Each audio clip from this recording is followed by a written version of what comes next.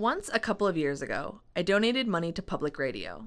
I don't remember exactly what prompted my generosity, but my notes say to get back at my mom, so you can see what kind of charitable giver I am. I felt really good about my contribution and very proud of myself. And then the mailing started. I gave $35 one time online, and I proceeded to get 2 or 3 sad letters with pictures of pitiful people and sheets of personalized address labels every week. I would take one glance and send victims of genocide, starving children with AIDS, and battered women of the Middle East right into the garbage can week after week. And then the holidays came, and the volume increased.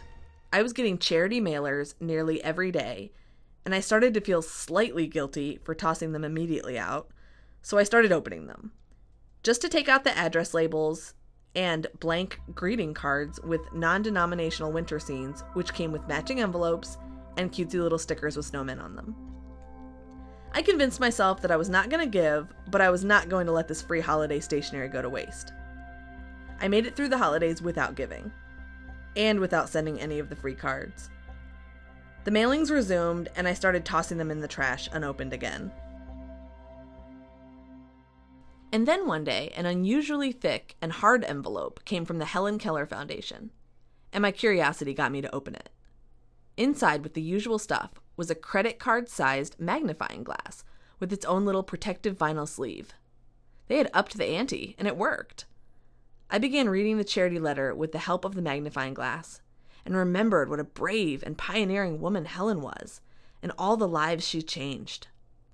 I decided if I could give to any charity, it would be this one.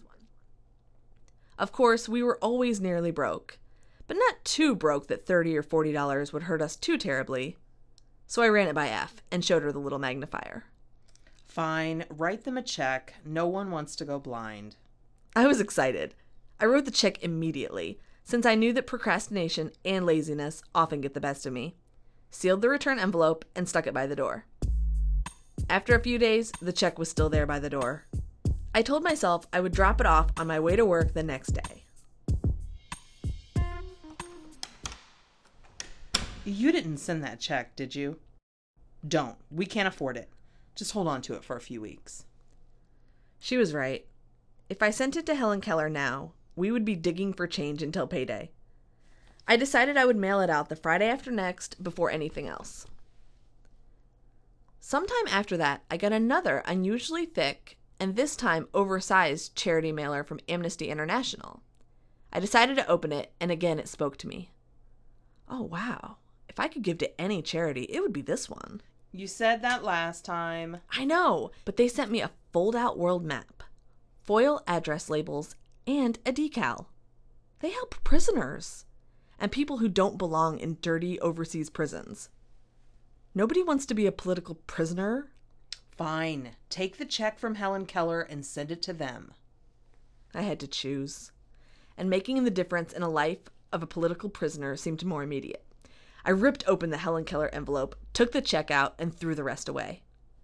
I then crossed out the to line, carefully wrote Amnesty International, and changed the date, which was now a month old.